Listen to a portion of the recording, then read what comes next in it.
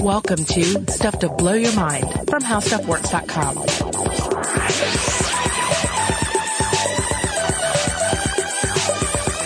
Hey, welcome to Stuff to Blow Your Mind. My name is Robert Lamb. And I'm Joe McCormick. Today we're going to be talking a little bit about religion, a little bit about geology, a little bit about space and science. But I wanted to start off thinking about the idea of sacred places. For some reason, there are always central places that people want to go to and experience personally and stand in awe. I think about in the secular version, there are like, museums and stuff like this. Oh, yeah. When I went to the American Museum of Natural History in New York, I remember feeling a kind of church-like sensation, even though it was bonkers with people running all over and making all kinds of noise.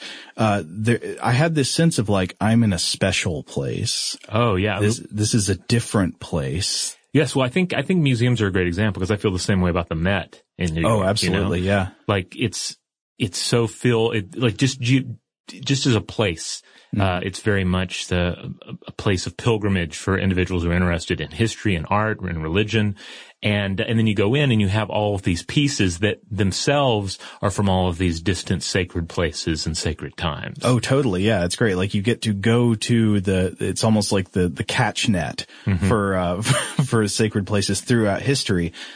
But when you go to a sacred place like this, these places that have a history, I almost feel like you're playing on the same kind of awe that you might experience if you went to and believed in a haunted house. Mm-hmm. Oh, yeah. That somehow a kind of energy has collected there over time, and it gives you this sense of being part of history to be there. Yeah, I mean, we sort of map out our worlds with these pinpoints. That all the energy seems to converge around.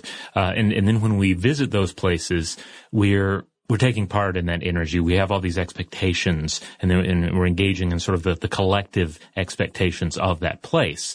Now, this is certainly something we've covered on Stuff to Blow Your Mind in the past, that being, Stendhal syndrome or Jerusalem syndrome. The idea where when someone finally visits one of these places that means a lot to them personally, be it Jerusalem, be it, in the case of today's episode, Mecca, or be it just a museum or to stand before a particular piece of art that carries a lot of weight with you. You enter into it with all these expectations, then you're finally there, and it can be overwhelming. It can be mentally overwhelming and physically overwhelming to actually be there at this linchpin of your life. Yeah, despite having lived in the world your whole life, suddenly you feel that you have connected with again this sense of history. Like, here's a place that will continue to be visited and written about, and now I'm here. Yeah. And it could be an historical cathedral. It could be Stonehenge. It could be a restaurant that was used as a filming location for a movie you like. But whatever it is, like, this is a place that has value, that seems to extend beyond your life. Now, of course, we've been talking about, our favorite secular examples, museums or whatever, but I'd say you probably have to amplify this feeling of importance connected to place even more so for religious believers and the sites that are sacred to their personal religious beliefs. And of course, one of the sites that is sacred to millions of people around the world will be found in Mecca in Saudi Arabia. That's right. As far as sacred places go and the collective capital of belief that goes into attributing them as such, the Haram Mosque or the Grand Mosque in Mecca is easily one of the most sacred places on earth. As one of the 5 pillars of Islam, every able-bodied Muslim has to embark on a pilgrimage to Mecca. And this is known as the Hajj. Right. On the way, you conduct a series of rituals, including the stoning of the devil in Mina, and finally you conduct 7 revolutions within the Haram Mosque, circling the holy Kaaba building, which is essentially this dark cube. It's featured in the art for this episode, and I'm sure everyone out there has seen images of it. Of course, if you haven't, you should go look it up, because you should have this in mind. This dark stone building with the tapestries draped on it, verses from the Quran, and then at one corner of the building, something very special. Yeah, the eastern exterior corner includes something that is known as the Black Stone. or the Al-Hajir Al-Haswad. This is going to be the object that we're talking about here. As you pass it, you touch it if you can, you kiss it if you can. If you can't reach it, you point at it. But to touch the stone, it is said, is to enter into a contract with God. And I've seen translations that indicate that the black stone itself is the right hand of God on earth. Now, later in this episode, we're going to be exploring what the black stone might be from a geological standpoint, what its history and significance is within the religion.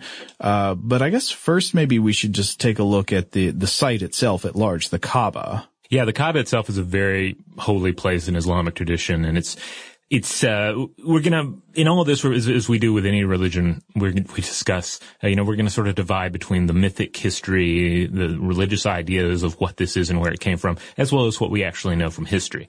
But according to tradition, the Kaaba was constructed by Abraham, and its four corners aligned with the four compass points. It's made of great blocks of granite, but the holy black stone itself burns with an even greater mysticism. So this black stone here, that's set in this in cement and surrounded by silver here in the eastern corner of the Kaaba stone. It's not a single stone, or at least it's not actually a single stone anymore. Rather, it consists of 8 pieces of various size, seemingly the same rock, seemingly of the same origin, and they're cemented together, surrounded by a silver frame. And the largest fragment is said to be about the size of a date. So that's not very big. Right, yeah, it's these things go. So sometimes you just hear about the black stone and you just imagine something larger. I must say that I always thought, before reading about this, for the episode today, that it was a single stone. And I thought it was sort of like one very large jet black stone. And the reason for that is that there are not very good pictures of it out there. That's right. So generally this is not something that people photograph very much. The photographs of it that do exist are kind of sometimes grainy or low quality or from a distance. It's just not ideal documentation conditions, but which is crazy considering this is probably one of the most viewed objects on the planet. Yeah, it's amazing. It's something that, millions and millions of people have personally laid eyes on. But it's very hard to find a good picture of it. But yeah, so what you see in most of these pictures is there is this silver, it almost looks like a basin turned sideways or something. It's this silver collar that's built into the corner of the building, and then inside this silver bowl there is just this dark abyss. Yeah. Generally is all you can see from the outside. So if I had to guess before I'd started reading the research on it what this was, I would think it was like a large piece of obsidian or something like that. Just a large flat black surface that is smooth and dark, and people people pass by and touch it and kiss it. But no, it turns out that there's actually a good bit more texture going on inside, which makes identifying the geology of the black stone all the more interesting. Yeah, so the pieces that are set in the cement, they've been touched so many times, there's a smoothness to them. Yeah. And it's also worth noting, like, these are pieces of something that was once whole, and we'll get into that in a bit. Various authors have commented on it and tried to, there are varying figures that have come out over the years, over the centuries, really. Westerners getting a glimpse of it, looking at it, trying to figure out how big it is, the pieces are now, and how big it might have been when it was a one piece.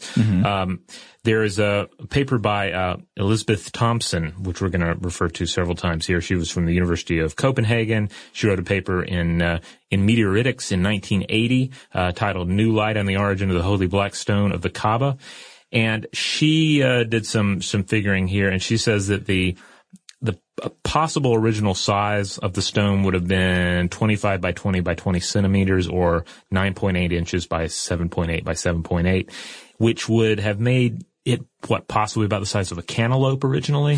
A big cantaloupe. My rough estimate here. I've never measured a cantaloupe, Robert. Well, I was at home when I was doing this portion of the notes, and I was like, all right, well, how big is that? Let me think. What fruit does that align with? Yeah. And the best I can tell, possibly cantaloupe, fruit, or, Islamic history experts may differ on that. Now, as for the color, this is another interesting thing, because again, you look at it, you just see darkness surrounded by silver. The black stone? It's called the black stone. So what color is it? That is actually kind of difficult to decide on as well, because various accounts have described it as brownish black, or blackish brown, or reddish black, or deep reddish brown. And some accounts also speak to a coal-like matrix to it. I think I've read that was only one account that actually said that. Yeah, at least one account, then said a coal-like matrix. But most accounts point out that they're yellow spots, pointed white crystals. Yeah. There's also a possible interior that is described as gray. Yeah. So it's not just this obsidian or charcoal-like stone, but rather something that has, flecks of other color in them. Right. There are these little pieces of yellow or white, and then there are also some reports that inside the stone it is white, or that like covered parts of the stone that are not exposed in the cemented paved surface are white. Mm-hmm. Another claim we should probably deal with, because it does figure big into scientists trying to figure out what type of rock or mineral this is that it allegedly, according to very old reports, floats in water. Yes. This is something that comes up a time or two in the historical record of the stone, where supposedly this was used to authenticate it after it had been stolen and returned, and we'll get into that story in a bit. That was in like the 10th century. Yes, yeah. So the idea that they could tell it's the stone by placing it in water and seeing it would float. Well, not many stones float, so that would be a unique identifier. Yeah. But I guess that does just depend on taking that story as accurate. Right. And that's one of the problems, the challenges, the tantalizing aspects of this whole exercise in discussing what this stone actually consists of from a scientific standpoint, because you're left to draw on all these varying accounts and very limited observational data about the stone. Yeah, I mean, one of the features of the stone, so one of the things about observing the stone that you have to understand is that it is sort of the mechanics of how the ritual at the Kaaba works. Mm-hmm. People are constantly circling this, and there might be thousands of people in there all trying to get up to the stone to kiss it or to point at it or to touch it. Mm-hmm. And so you are not in a situation where you can sit there and look at it and take notes. Right. This is not a museum. Right. No, it might be more like in the Louvre, where you try to get a good look at the Mona Lisa, but there's just people cramming in from all sides and pushing you. I mean, I've read reports about people trying to get a good look at the stone, and there are always reports mentioning just the crowd pushing you along, not being able to get up close to it, or there are also guards there, and sometimes guards will push you along, move you out of the way. You can sort of understand why. I mean, they don't want to have a case of crowd crush or something like that with all the people there. Yeah, I mean, so and then on top of all of this, you have your sort of religious expectations. You have the whole Stendhal syndrome coming into play here as you're beholding it. Now, Robert, I think you had a couple of accounts you were reading of people talking about visiting the Kaaba, right? Yeah, I tend to find the idea of early Westerners visiting Mecca and seeing the Kaaba and the stone, I find those really fascinating. And so I just had mainly two here I wanted to highlight, and there's a third one that we end up referencing later. So the first one to reference here, Swiss traveler and Arabic speaker Johann Ludwig Burckhardt visited Mecca in 1814. So he was very much an Arabic speaker, enthusiast. He converted to Islam. Mm-hmm. This is also the guy who rediscovered the ruins of Petra, which, if you're still foggy on what Petra is, think to what Indiana Jones and the Last Crusade. Yeah, is it the treasury building of Petra that's the one set in the cliff wall? Yeah. The tomb of the Grail there. Mm-hmm. Or not the tomb, the resting the booby trap place. Yes, the booby trap place with all the Grail stuff. In reality, of course, that is Petra, and this guy does not have booby traps. Does not have booby traps, no. One of the most notable individuals, one of my favorites to visit Mecca in early times as a Westerner is Captain Sir Richard Francis Burton. He visited in 1853. And Burton was also allegedly a convert to Islam, and earlier a possible convert to Hinduism. He's a difficult guy to pin down. It sounds like I'm being vague here. So he spoke 25 distinct languages, not counting dialects. He was something of a bisexual hedonist, a spy, an explorer. He was endlessly fascinated with other cultures, languages, modes of human sexuality. And he's probably, some commentators classify him more as an atheist, but his explorations into Hinduism and Islam are often referred to as conversions. Like he didn't just study them, he became them. Yeah, like that's kind of my read on him. Like, here's a guy who learned all these languages, and in using these languages, you kind of have to change the way your brain operates. And even to fake, if you were to assume, okay, someone like Burton, they just faked Islamic belief in order to go on the Hajj. Like, to fake that, you would still have to be so versed in a deep understanding of the culture, the rites entailed there. Like, your cover would be so deep. How would you keep it from overcoming you? I mean, in one sense, it almost, you almost want to say that to fully understand someone else's religion, you almost have to be able to mentally convert to it in a kind of hypothetical sense, to try to see what it looks like from the inside. Right. And then at the same time, like, Burton, again, is a fascinating character. We can't get into everything he did here, but he wrote a lot about his travels and his ideas and his observations. And at times he kind of waffles back and forth. Sometimes he sounds, very much, at one with Islam and intrigued by it. Other times you still see some of that English colonial mentality rising to the surface, and he sounds a bit dismissive. Like I said, very, very fascinating guy, difficult guy to nail down. But here's a quick quote from his writings about beholding the stone. He said, "After thus reaching the stone, despite popular indignation testified by impatient shouts, we monopolized the use of it for at least 10 minutes. Whoa. Yeah, which is quite a lot when you see the crowd pictures, right? Whilst kissing it and rubbing hands and forehead upon it, I narrowly observed it and came away persuaded that it is an aerolite. Other travelers, including Burckhardt, had thought it volcanic in origin." Right. So here we're starting to get to the question of what the stone is geologically. A lot of commentators throughout the years have assumed that it was lava of some kind, basalt, things like that. But here's the idea that it's an aerolite, that it is a type of meteorite, a space rock. Right. And to understand why this idea is so appealing, we have to discuss the mythic, the religious history of the stone a little bit. So if you dive into Islamic tradition and Islamic belief, there's a basic kind of Adamic origin story in play here.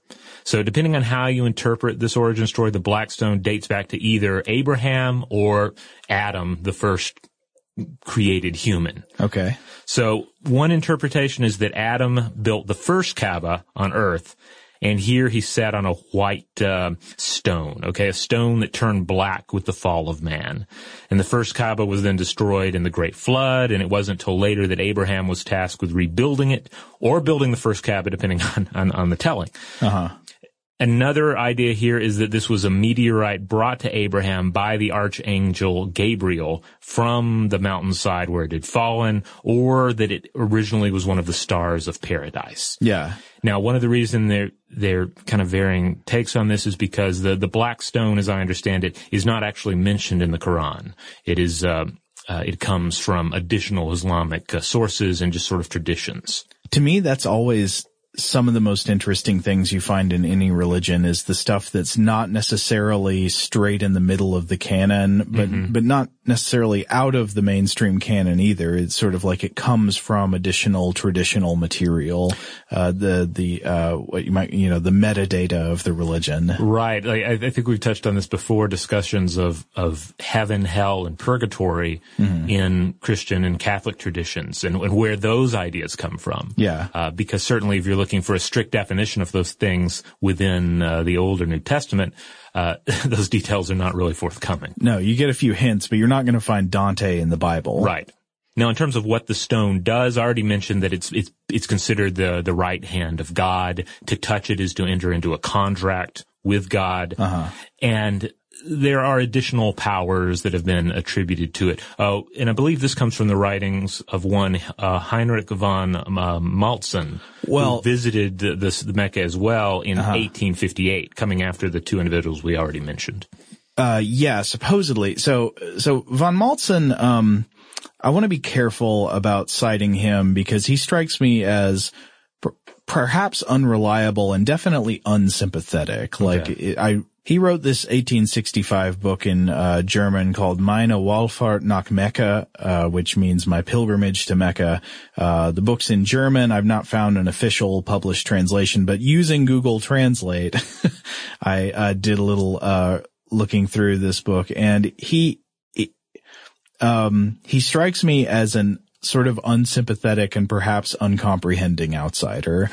So I wouldn't use him as a very reliable account of what the people on the Hajj in the 19th century were actually believing. But he at least claims, possibly wrongly, that the pilgrims at the time believed that it was impossible to destroy the Kaaba and impossible to destroy the Black Stone itself. So he said that, they were attributing these miraculous powers to it. Now, I know, within every religion, there's always going to be plenty of diversity of opinion and different ideas, but I know one strong tradition in Islam, probably not adhered to by all Muslims, is the idea that, that there aren't miraculous objects, that essentially people aren't going to do miracles for you. Objects aren't going to be miraculous. Right. But if this account is correct, there are at least some slightly miraculous, properties attributed to the stone at some points in history. But then again, as I say, this guy kind of seems like a jerk and like he's maybe not understanding things correctly. Like he seems disgusted by the rituals. He doesn't, at one point he's like, I had to go and kiss the stone, and he calls it the monster. So he is perhaps not looking at the stone from the perspective of an outsider who is converted to Islam and is fully accepting any of the ideas and traditions around it. Yeah, or even just trying for the sake of understanding to get into that headspace of what does this mean to the insider, to the believer. And then as far as the future is concerned, there are tales that on the day of judgment, it is said that the stone will grow eyes, mouth, and tongue, and that it will see and speak, and it will witness in favor of all those who touched it with sincere hearts. Which I think is quite a visual. That one kind of gives me chill bumps. The idea of the stone sort of becoming this floating face that then speaks on behalf to God of those who actually touched it and entered into that contract with it. Not just a mouth, but a tongue. Yeah, that's good. Well, maybe we should take a break. Yeah. And then when we do, we can discuss a little bit more about the supposed history of this stone and then get into some of the geological ideas about what it is and where it came from.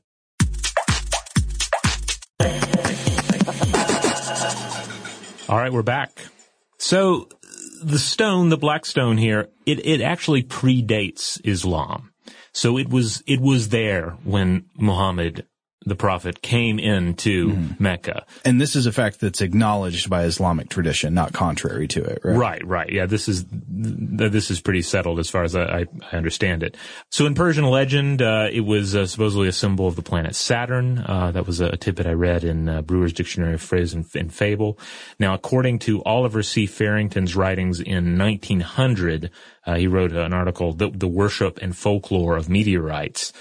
He says that the worship of this stone by Arabian tribes is first spoken of by Greek writers of early times. And the Kaaba definitely existed as a shrine as early as 200 CE, and the Black Stone was part of it.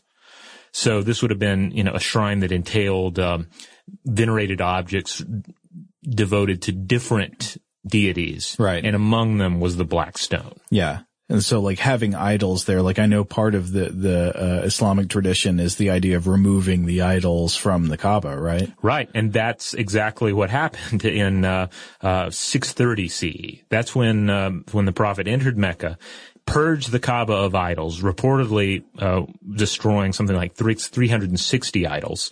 But as often is the case with holy places in history, the Kaaba and the stone retained their sacred aspects. We see this in Islamic history all the time as well, such as the function of the Greek Parthenon as a mosque during Ottoman occupation. Mm-hmm. This was something I really didn't know a lot about until recently when I attended a talk at Emory University. Wow. How it was converted into a mosque, the Parthenon, and then when the Parthenon was partially destroyed, you had sort of the gutted Parthenon, and in the middle they had this kind of cubicle mosque that actually reminds one a little bit of the Kaaba. Wow. Yeah. That's fascinating. I'd never heard that before. Yeah.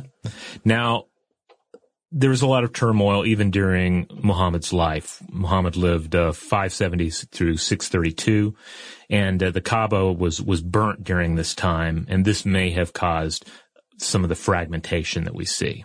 That's the thing. We don't know exactly when this fragmentation of the stone occurred. Yeah, this history of the stone as an object becoming many objects does seem kind of fuzzy. Like there's this general idea that it was once a single stone or fewer number of stones and then broke into smaller parts. And then now there are apparently fewer visible pebbles in the stone than there were, say, in the 19th century. Right. And one of the ideas here is that the pieces could either have been removed or lost, or they could still be there. We just can't see them all that well because we can't really see the stone fragments all that well anyway, or they might be partially obscured by the cement and the silver and repeated attempts to, hold everything together. Right. So what were the circumstances under which it was burned?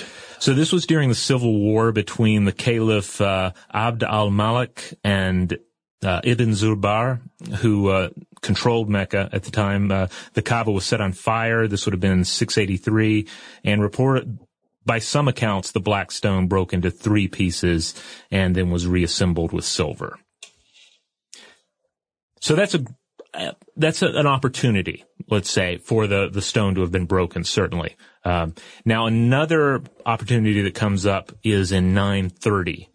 And that's when Mecca was sacked by the Carmathians, led by Abu Taher al-Janabi, who apparently used the Hajj as an excuse to demand entry into the city with his troops. Now, a number of you are probably wondering, well, who are the Carmathians? They were an heretical sect of Islam that considered the Quran allegory. They refuted various rites and entailed a mix of Islamic and Persian mysticism. They sacked and looted Mecca. They desecrated holy sites. They massacred pilgrims around the Kaaba and removed the black stone and took it out of Mecca, apparently in hopes of moving the destination of the Hajj to Hajar in what we now call Bahrain. So they were trying to get everybody to come to them from now on.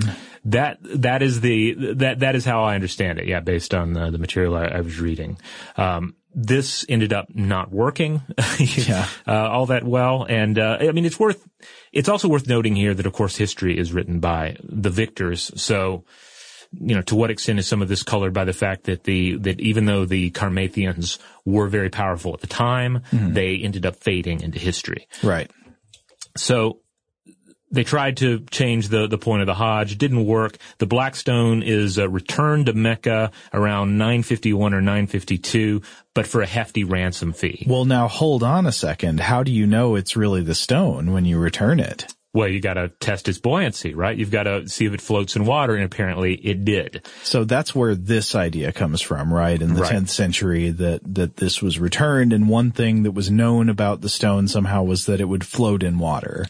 Yes.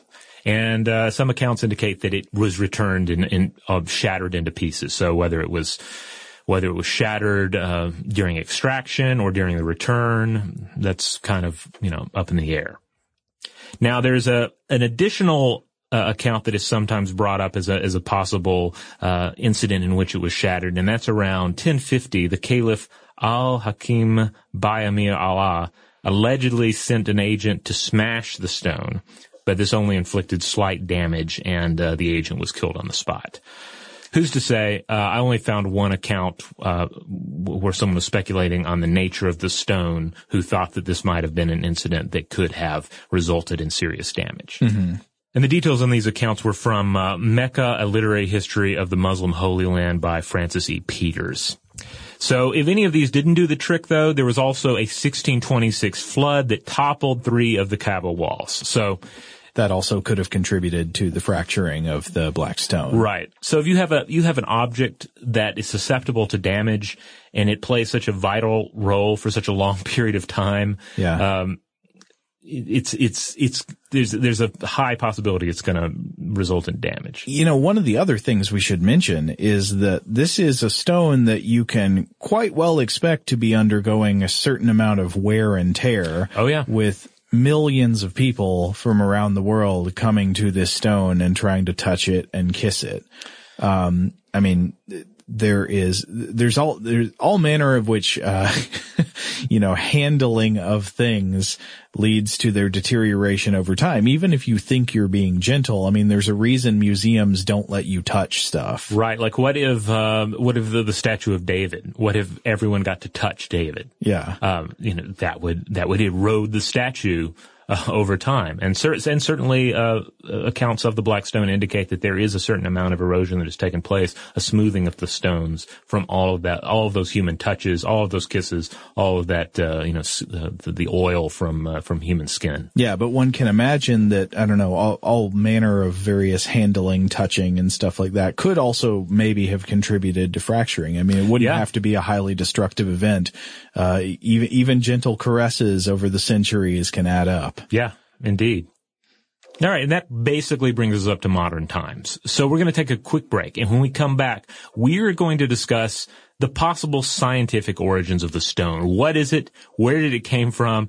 And how limited are we in our ability to answer that question?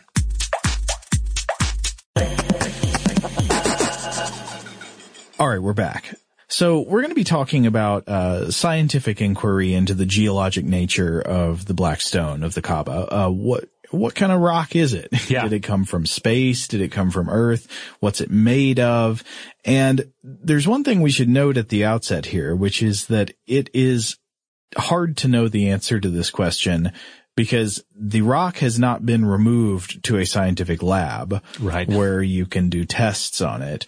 This is one of these strange situations where people are trying to do science from a distance, sort of through the intermediary of people's subjective accounts. Right. Yeah. Scientists have not examined the Black Stone, and really, scientists are probably not going to get to analyze the Black Stone at any point in the foreseeable future.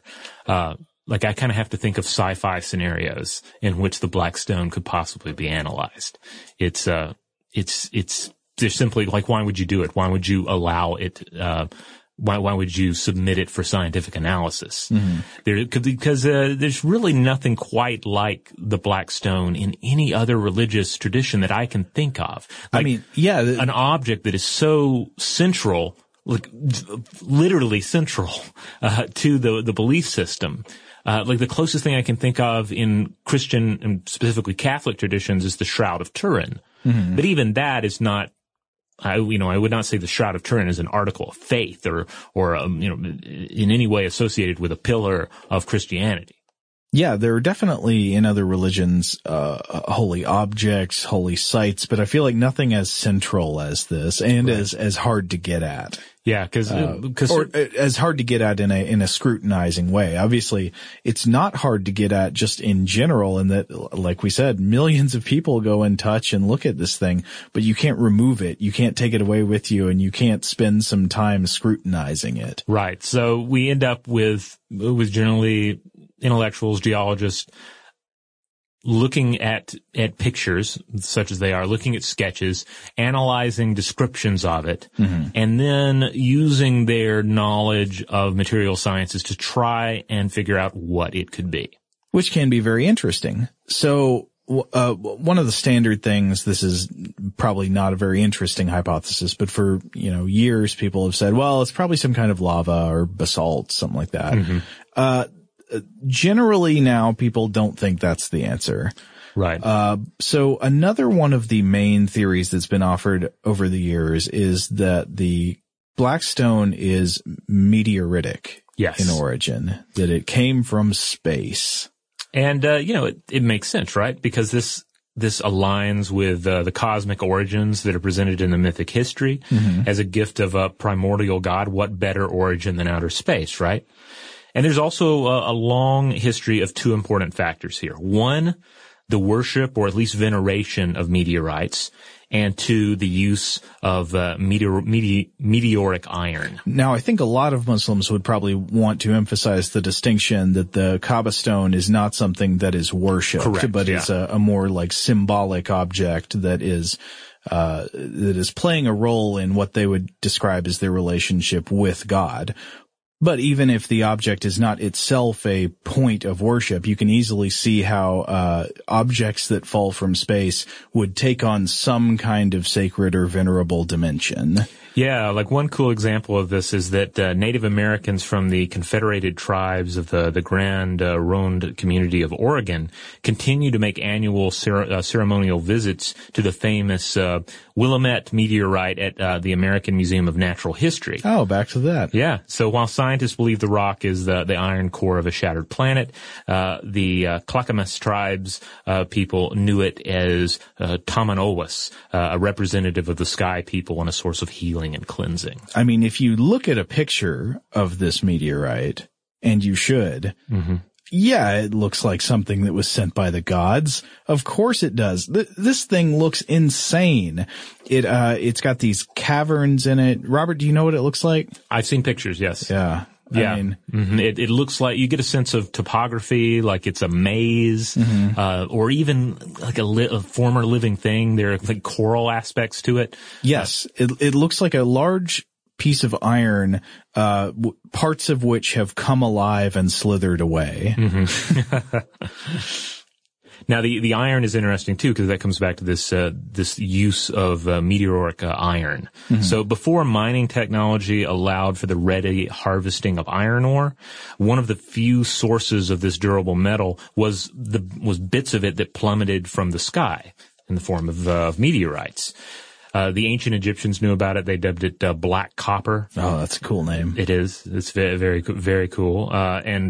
It's generally spread thin across vast distances. You're going to find little bits of it here and there. So it was a rare commodity. You cannot arm an army with it. Correct. You couldn't make enough swords for an army, but you could make, if you scratch enough of it together, you could make a single sword, and it would have, obviously it would have holy or at least, ceremonial significance.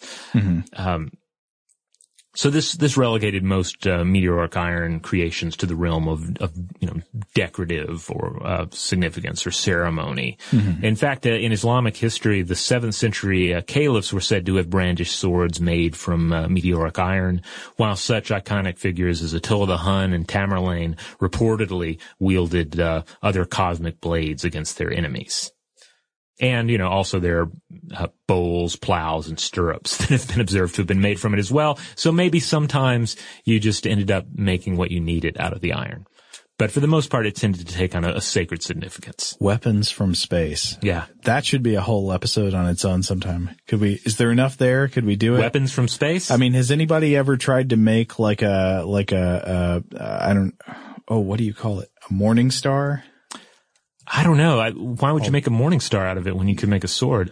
Terry Pratchett, by the way, before he died, I believe had obtained a sword made from meteoric iron. No, what I meant was make a morning star with a moon rock. Oh. Yeah. I like the idea. Yeah. Who does that? I mean, if you have to be brained to death with a medieval blunt weapon, why not moon rock? Yeah. Makes it a little special. So it's easy to fall into this thinking, all right, it's a meteorite, maybe it's meteoric iron, and that's why all the significance is given to it. However, as Thompson points out, we mentioned her earlier. Yeah. Elizabeth Thompson. Yes. As she points out, this isn't necessarily a slam dunk theory. An iron meteorite, she wrote, would not break into fragments, nor would it float in water because it is a piece of iron. Yeah. but that doesn't rule out all meteorites. There's also the idea that it's a stony meteorite. But would a stony meteorite float in water? Would it be able to withstand centuries of human erosion?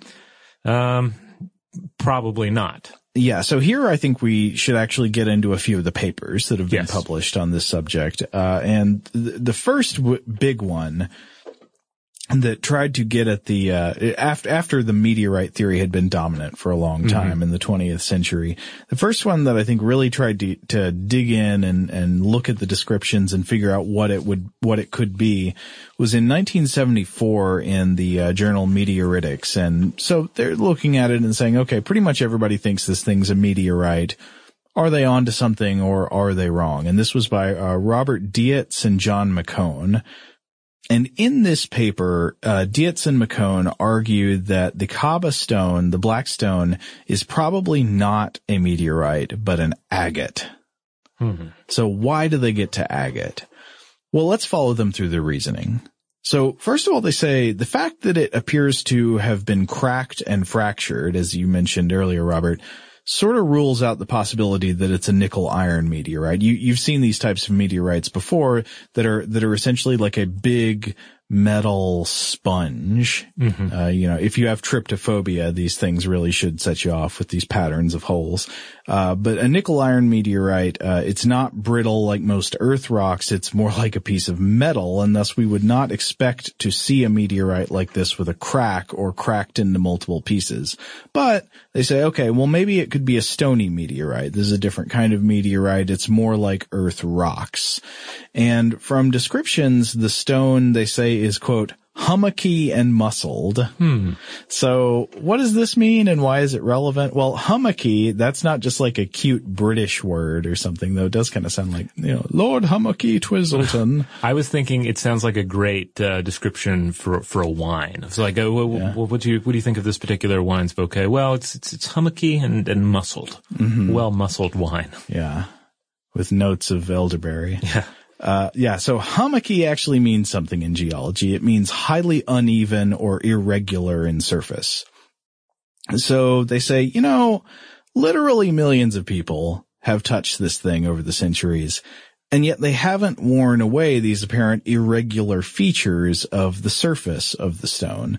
So for that to be the case, the authors suggest that the stone needs to have a pretty good Mohs scale rating, which they estimate should be a minimum of a 7. So you know about the Mohs scale, right? That's how you answer. From Simpsons? No, M-O-H, the Mohs scale, geological hardness scale. It's how you rate how hard is it. You want to know how hard it is, you give a Mohs scale rating. And a 10 on the Mohs scale is a diamond. That's super hard. I think talc is like a 1 or a 2. Okay.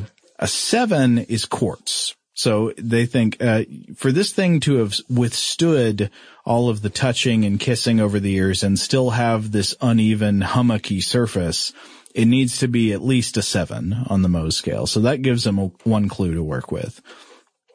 Another conclusion from the descriptions is that the black stone supposedly has this highly reflective, almost mirror-like polish. You can put your makeup on in it. I would advise against doing that. No, by the way.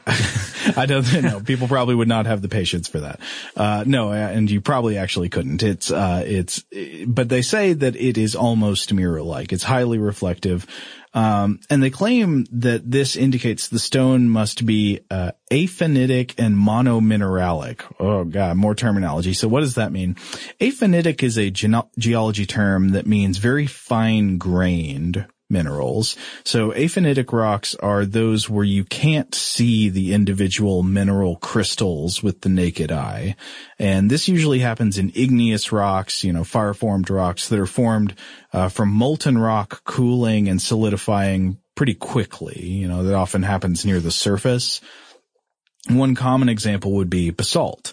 The other word was monomineralic. That means exactly what it sounds like. Rocks that are made of just one type of mineral. If the rock is aphanitic and monomineralic, they think it's more likely that it could be polished down to this reflective surface by people touching it over the years. Already, though, I think we should note this is something we sort of warned about earlier, the awkwardness of doing science this way, because listen to what's going on. They're having to work from secondhand descriptions of the features of the stone without examining it themselves. So there's just a lot of room for problems to creep into this kind of analysis. So we should definitely take their conclusions with a large crystal grain of salt. Mm-hmm. Anyway, to continue. How about the color of the stone? Can that tell us anything about it? Well, their description says, it's called the black stone. The stone's black. Maybe even jet black. Okay. Now, they don't know whether black is the original color of the stone or whether it has turned black through handling. Because, again, the mythic idea here is that it was originally white, and human sin has turned it black or mostly black. And this on top of the differing opinions of just how black it actually is now. Right. You referenced earlier. Yeah. And so back when this article was first published, the authors managed to get in contact with the keeper of the Kaaba, who in turn got a Muslim scholar named Muhammad Alwi to offer a sort of concurrently published reply that gives some theological and historical context to their article. And this scholar had among his claims, I guess, is the idea that the stone was originally white. He goes with that idea. And he says various descriptions have called it, quote, whiter than snow, as white as silver, or charmingly, as white as yogurt. Oh, okay. And I guess what they have in mind is not that gray purple Trix yogurt that. Oh, goodness. I forgot about Trix yogurt. Trix yogurt. Yogurt in name only. Why would you make gray yogurt? That is a crime against nature. Yeah. I mean, the fruit needs to stay on the bottom, or is added after the fact. It should not come pre-mixed. Ugh. Yeah. Okay. Tricks are for kids, I guess. Anyway, one explanation for the change in color, if in fact what happened is that it was originally white and it darkened over time, is that whenever the pieces of the stone become loosened or dislodged from the inset over the years, they start to come out of the cement, they were reattached with this kind of putty or cement made by kneading together wax, musk, and ambergris. From Wales. Yeah. And so exposure to this putty is said to have turned the stones black over time. And supposedly the historian Ibn Nafi al-Khazai, while writing a history of the Kaaba, got to see the stone inset completely exposed while the Kaaba was being rebuilt, so out of the frame where it's usually kept.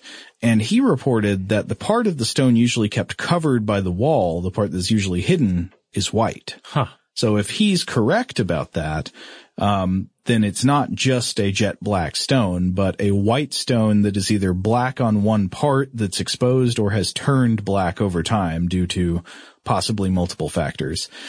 But in any case, if the stone were originally black, it could be a type of stony meteorite, such as chondrite. Chondrite is a stony meteorite. And remember that the stony meteorite's different from that solid metal sponge meteorite, the iron nickel meteorite. But then again, a chondrite meteorite probably would not have been able to maintain its, quote, hummocky character with all those years of rubbing. So you put a stony meteorite in there, people touch it for 1,000 years, it would get ground down. And the authors also say that a chondrite meteorite probably would not be described as having a mirror-like reflective polish. Now, here's one other option. How about a Howardite meteorite? Good name again. Howardites, the authors don't think it's going to be that because Howardites are very rare. They think it's an unlikely candidate. Also, Howardite tends to be light colored, and this would not fit in with an originally black Kaaba stone. But then it might fit if the stories of original whiteness are true. So a little bit more. Some legends about the stone point to the possibility of it being a sapphire or an amethyst, which is interesting. But the authors think neither of those minerals really fit. Sapphires are not big enough to be, the date-sized pebbles we see now. And amethysts are, they say, quote, too readily cleaved. I'm not quite sure I understand why that would disqualify it. Maybe they're saying that it doesn't meet the hardness characteristics. It just come apart. Yeah, because you gotta have to have a sweet spot here between something that is hard enough to withstand all that human erosion, but also could have been fractured. Yeah. And so I don't know. It sounds like what you would want is something that is readily cleaved, but is not ground down by touching. Yeah. Maybe they mean it just is too fragile. I don't know. Maybe. Yeah, it could be. So what do they conclude? Well, the authors suggest the simplest explanation would be to think of visually attractive stones that are somewhat unusual, but also not things that are considered precious gems. So they say obsidian might fit, but they say it's too brittle and delicate to have survived the years of handling and abuse that the Kaaba stone has. And in the end, they settle on agate. They think agate is the most likely candidate, especially black agate. Why? Well, it's monomineralic. It's hard, a Mohs scale 7. It's tough, and it's fine-grained, meaning aphanitic, that fun word from earlier. So agate, when polished by years of rubbing, should also show a fairly reflective surface, kind of mirror-like. One last thing that they cite in their favor, they cite an anonymous Arab geologist who went to view the stone for himself while he was on the Hajj, and the scholar said that he observed what's called diffusion banding within the Kaaba stone. If you've ever looked inside a cross-section of an agate, you see these things that are kind of like tree rings. Mm-hmm. You know what I'm talking about? And these are the bands, diffusion banding. And the authors claim that this would be consistent with the stone being an agate. One note is they seem absolutely unconcerned with or unaware of the idea that this stone maybe should float. Yes, and that's something that Elizabeth Thompson commented on when in her paper, which came afterwards. She argued that this choice, the agate, wouldn't float, and it also lacked a cosmic origin story. Now personally, I think that last bit especially is short-sighted, because I think human history shows us that an object or place need not be verifiably heaven-touched to resonate with cosmic potency. Yeah, I'm not very convinced by that either. I mean, I don't see why you couldn't conclude that a regular Earth rock was a supernatural gift from heaven. Yeah. Like, it doesn't literally have to come from space for people to venerate it as a gift from heaven. Yeah, because, I mean, essentially you could boil it down to two different ways of looking at this stone in its origin. Either it was a really cool-looking stone that someone came across, and it kind of went from there, or it was a perfectly normal stone, but there was enough capital of belief that was put into it, be it something situational or just the right people saying, this is it. This is tied to something larger than ourselves. I mean, you can just look around your house and you can find examples of two of those things in action, right? I'm on my desk right now. I have just a normal, like, gravel rock. I don't know, probably that came from asphalt or something. But my son brought it to me one day and wanted me to keep it because it was special.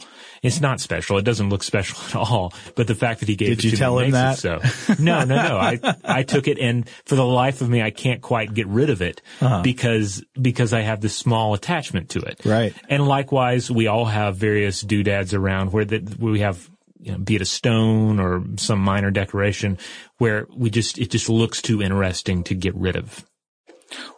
Well, I think maybe now we should go to the next paper, the one we've been talking about several times already, that of Elizabeth Thompson, who has a different theory about where this stone comes from. And her theory is an interesting hybrid, I think, or I guess we should say it's a hypothesis. It's an interesting hybrid of the meteoric or the meteoritic origin story and dealing with some of the problems with that. Right. So as you can tell by that earlier criticism she had, she puts a lot of stock in the cosmic origin aspect, that this is somehow connected to a meteorite.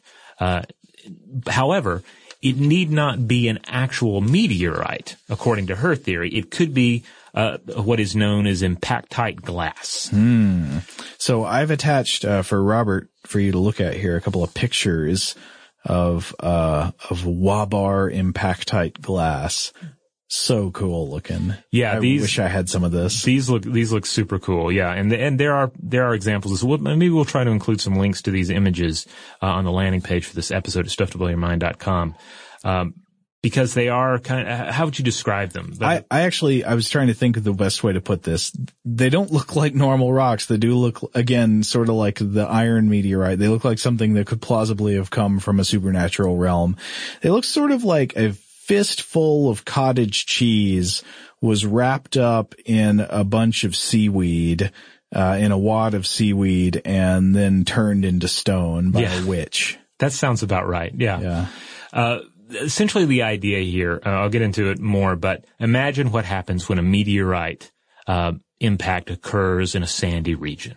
All right. Okay, so there's silica sand. Mm-hmm. And what happens when sand is heated up? Turns to glass. Yeah. So Thompson points to the meteorite impact craters of a region known as Wabar. This is 684 miles or 1,100 kilometers from Mecca, so it's reasonably close. It's in the Rub' al Khali Desert. Yeah. And here, several iron meteorites have turned up, but the bedrock here is pure pale sandstone composed mostly of quartz. Crater walls are composed of block glass that are formed from fused silica and infused with billions of spherules of nickel and iron.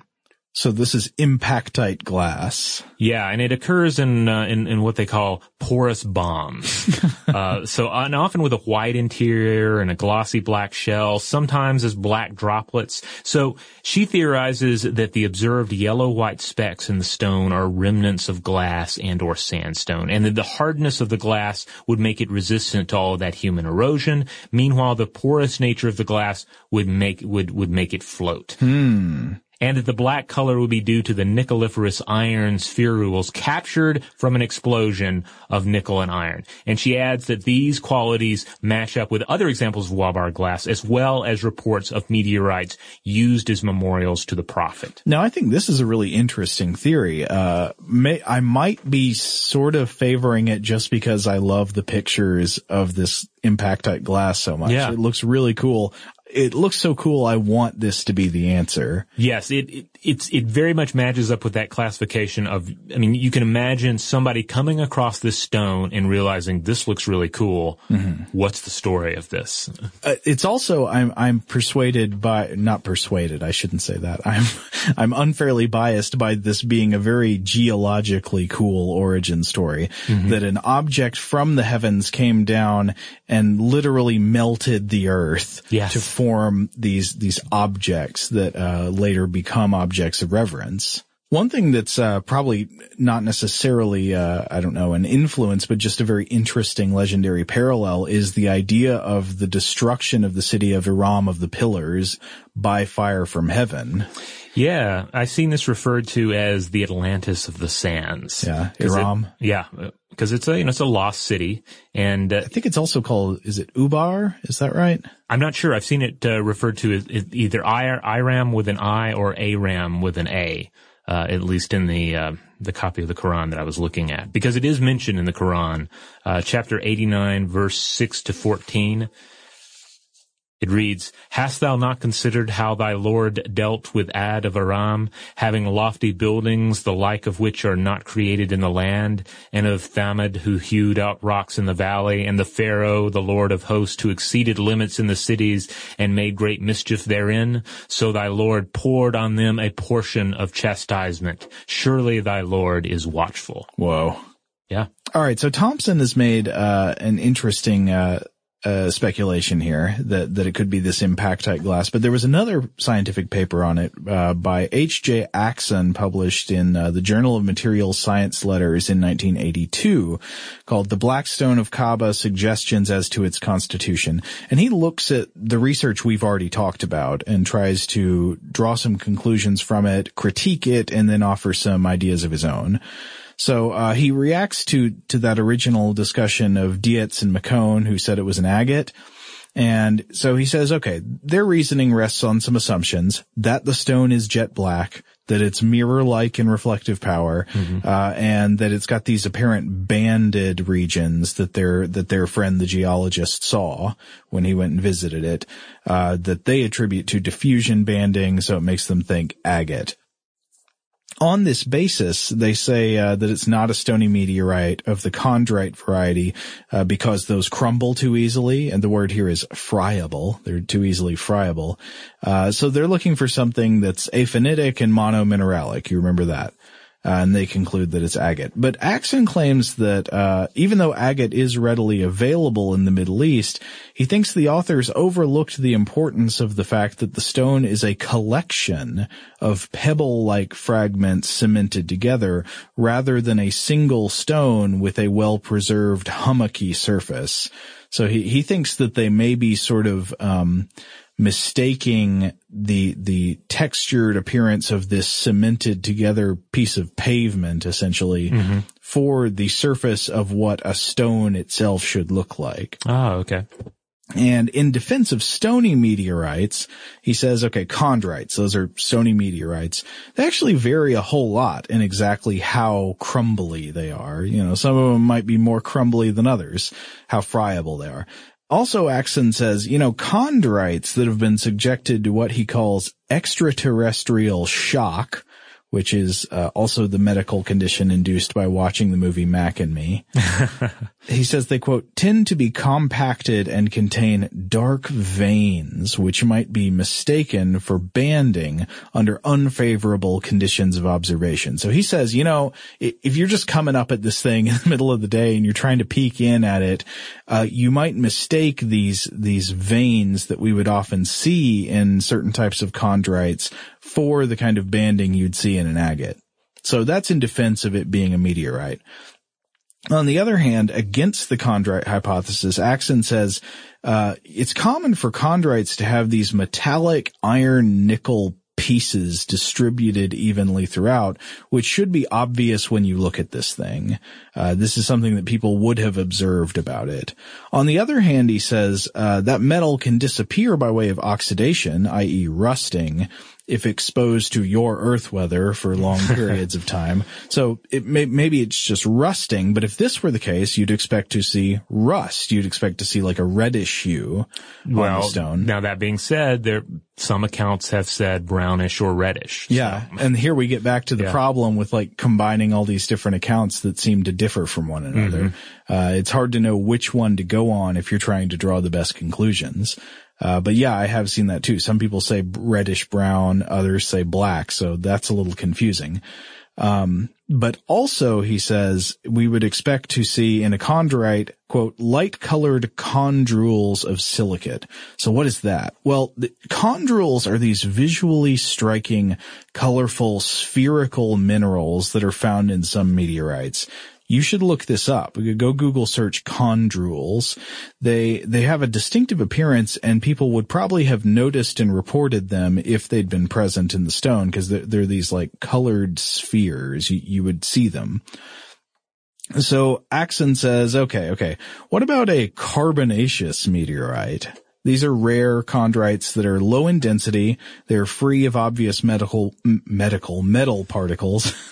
And sometimes they don't have these big chondrules that are really obvious. But these are rare meteorites. They're not a major candidate. And Axon thinks, maybe we should just keep them in the back of the mind. You know, we've had two different authors here discuss like rarity being an issue.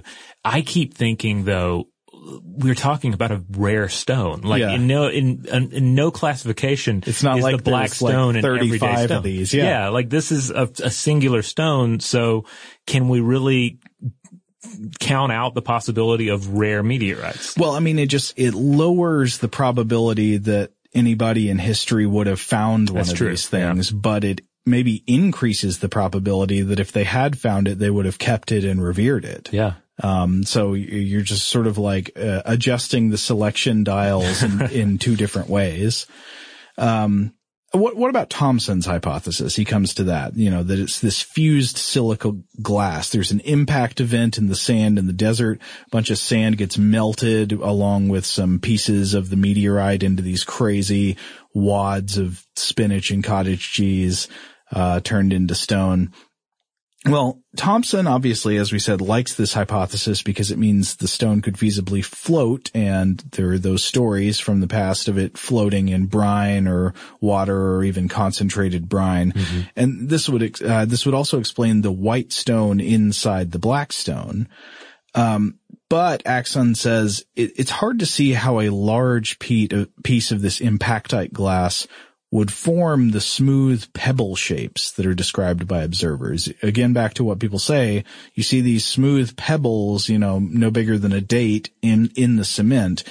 If you look at these things, Axon says, if the black stone fragments really are this fused silica glass from an impact, they shouldn't look like these smooth pebbles. They should have different surface features, including things like bubbles and vesicles. And so one last thought he offers is, perhaps the original body was what he calls a concretation of pebbles. And so this original stone, when it fractured, what it was a bunch of pebbles stuck together, and it was just the pebbles coming off. If that makes any sense. So if you imagine the original stone was not like a solid stone that broke into pieces and then the pieces got smoothed down, what if it was a solid stone that was more like a cluster of grapes in shape?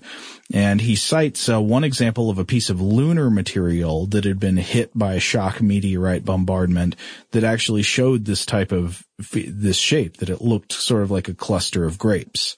And so that's one possibility in his mind. But ultimately, he concludes, you know what? We don't know.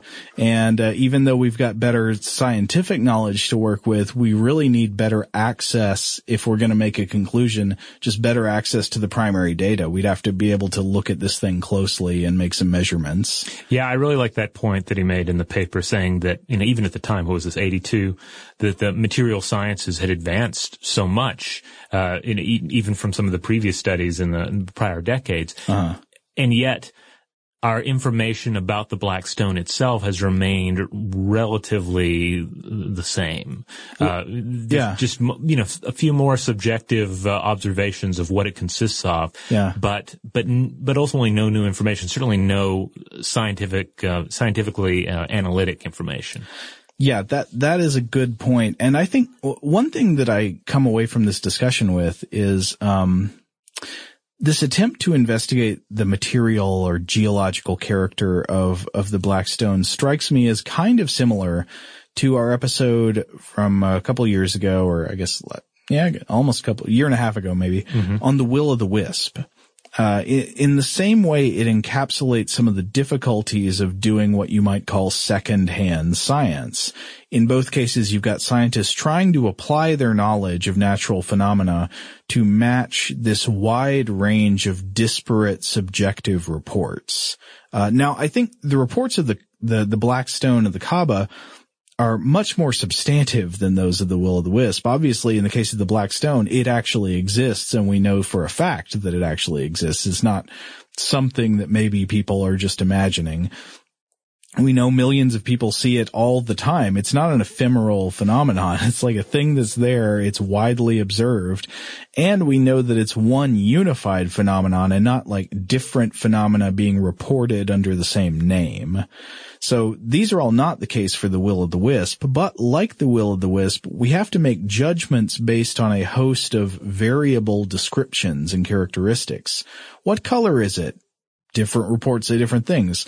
Are there flecks of other colors within it? What color was it originally? Does it float in water? How reflective is it? Even in the cases where there's only one major answer to these, sometimes we don't know if we should trust that answer. Or just throw out the question entirely. Yeah. Like, does it float in water? Our evidence that this stone floats in water is some report from 1,000 years ago. Yeah. Like, should we give that more weight than the question, well, could it conceivably spout a mouth and start talking, at what point do you just cut off and say, all right, we're only gonna look at these three qualities? What class of meteorite most commonly sprouts a tongue?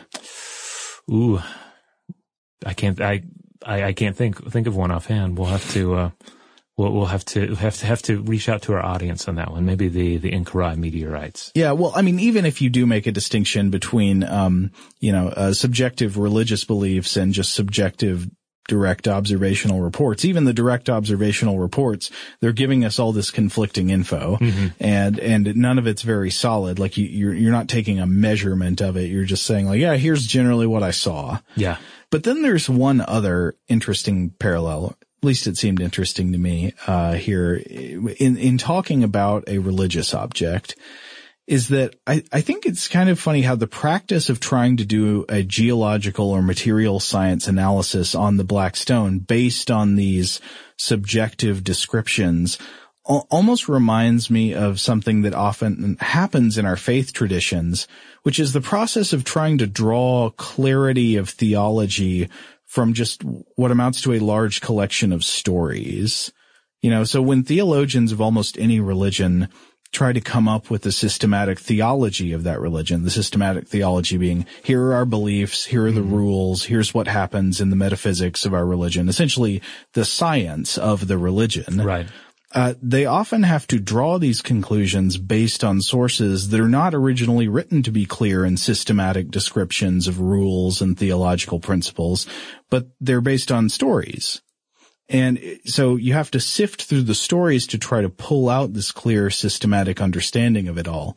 Anyway, I thought that was kind of interesting. No, I think, that's fair. It has the idea of taking all of these either tales or these accounts and trying to build something concrete out of it. Or just to say, what does it mean? Yeah. What is the shape of this, or indeed what is the meaning of this? Well, what am I supposed to take home from this? Right. But again, still, it's fascinating to look at these different scientific hypotheses about the black stone. It's also interesting just to look at the history and mythology surrounding it and try and figure out what that means as well. It's really an enigma on several different levels. And I hope that we've been able to relate some of that to you today. And on that note, hey, we're thinking about doing more episodes in this series, looking at sacred places or objects. So we should throw out the question, what sacred objects or places would you like us to cover in the future? We already have a few ideas kicking around. Yeah, obviously, especially if there's some interesting scientific angle that can be discussed about it. One of the things that I might want to talk about in the future is the Ganges. Oh, yes, that's a good one. More of an object than a place that comes to my mind is, of course, the Ark of the Covenant. Mm-hmm. It's like nothing we've gone after before. so we should at least consider it. Uh-huh. But I'm sure there are some other examples out there that our listeners can think of, and certainly you can get in touch with us about those. And finally, we've covered Islamic history, Islamic myth, Islamic scientific contributions on the show before, and will again. And, it's all part of our shared global culture. And at the same time, we recognize that discussions of Islamic culture continue to resonate with particular potency in today's political climate. So we encourage everyone out there to expand their understanding of what it means to be a Muslim in today's society. And as a starting point, we just wanted to highlight two organizations you might want to check out. First off, there's Muslims for Progressive Values at www.mpvusa.org. This is a faith-based grassroots international human rights organization that embodies and advocates for the traditional Quranic values of social justice and equality for all in the 21st century. So they champion such values as separation of religious and state authorities, freedom of speech, universal human rights, and gender equality. Mm-hmm. And another group is the Muslim Alliance for Sexual and Gender Diversity, and that's at muslimalliance.org. So they work to support, empower, and connect LGBTQ Muslims. They seek to challenge root causes of oppression, including misogyny and xenophobia, and they aim to increase the acceptance of gender and sexual diversity within Muslim communities and to promote a progressive understanding of Islam that is centered on inclusion, justice, and equality. Yeah, and one of the things that I hope always comes through whenever we talk about religions on this podcast, as we do fairly often, because I think we all sort of find them very interesting, mm-hmm. Is it can be very easy to talk about religions, especially a religion that you don't personally hold, in ways that are sort of overgeneralized and mm-hmm. overdetermined. Yeah. And so one thing I hope you always take away from our discussions is the incredible room for diversity of opinion that exist within all these faith traditions around the world. There are a lot of ways to be a Christian, a lot of ways to be a Muslim, a lot of ways to be a Hindu or a Jew or anything. Indeed. And I know we have some Muslim listeners out there, so we'd love to hear your thoughts on this. Mm-hmm. And certainly if you have gone on the Hajj and you have seen the black stone with your own eyes, or touched it with your own body, we would love to hear your account of that. Yeah, what was it like? What do you think? And what color is it really? Yeah, what are your thoughts on that? You can find us online, as always, at stufftoblowyourmind.com. That is the mothership. That's where you'll find all the podcast episodes, videos, blog posts, and links out to our various social media accounts such as Facebook, Twitter, Tumblr, Instagram, etc. And if you want to get in touch with us directly, as always, you can email us at blowthemind@howstuffworks.com.